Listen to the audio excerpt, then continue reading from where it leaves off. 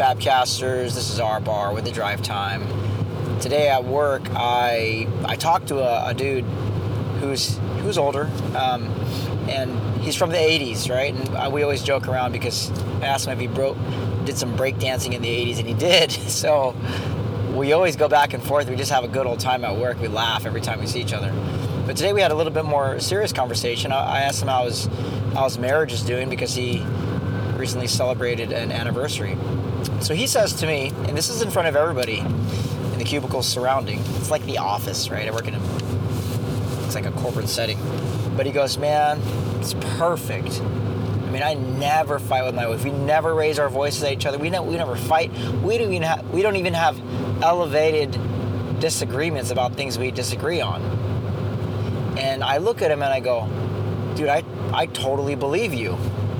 I believe it's possible. And I go, if Jesus Christ is in us and we've died to ourselves, then why would we ever get in a heated discussion? I mean, if we and this guy's a believer and he's a man of God and he's very dedicated to where he does life with other people at his church. But I go, man, I've always been frustrated when someone tells me their marriage is perfect. And I listen to pastors online and they talk about how much they love their wives. I always got frustrated at that because I always thought they were lying. But just recently, God has given me the perspective of, no, these guys are telling the truth, right? Not everybody's telling the truth, but it is possible to never again fight in marriage. Like to never again get so heated or get bitter or start yelling at each other or start putting each other down in front of the kids or being frustrated with one another. And the only reason why a marriage would be frustrating is if I had my eyes on myself. And if I wasn't getting something that I wanted, or if I felt uncomfortable, or if I felt embarrassed. But if I just do what the Word tells me, and I celebrate in the freedom that I have, and I celebrate that the old man, the fleshly self, is dead and it's been crucified, and whatever crucified dies, then I don't need to feel any of those emotions. My ego never needs to get hurt, but the ego's hurt, and the ego is always drawing attention to itself, as we read before in the freedom of self-forgetfulness in that book by Tim Keller. But I just simply tell that ego, no, actually I don't owe you anything. I don't owe the flesh a thing. So I never need to get mad. So we're in this conversation now, and people are listening. They're probably thinking we're crazy. We're Jesus freaks.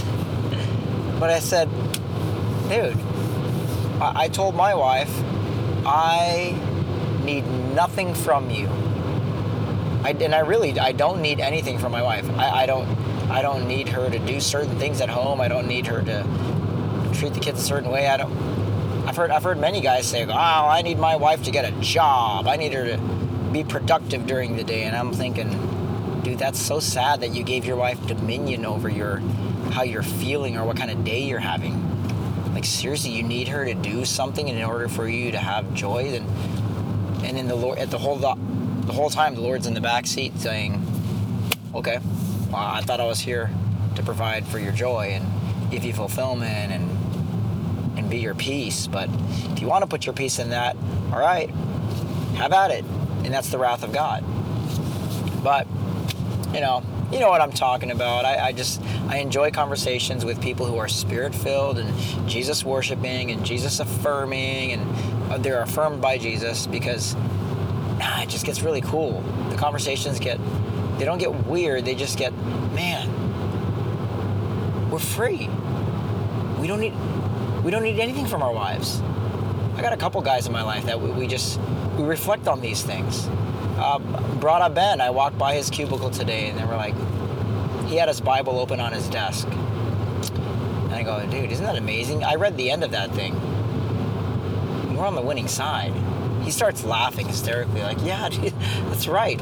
And it's like I can see everything that he's thinking about, like, instantaneously got settled in that moment where he reflected on Jesus Christ reigning as he's always, as he was supposed to do originally before he got rejected by his own people. And in the end, he wins. We're on the winning side. So, hey, guess what? Nothing can get me down today. Man, I'm never at a loss for what's going on in the world, what God is doing, the Missio Dei, that God is alive and active in the world, because every day provides opportunities that get my eyes off of earthly things here and spin my eyes upward, heavenly things. Anyways, thought that was cool. All right, Fabcasters, this is R-Bar signing off. Peace.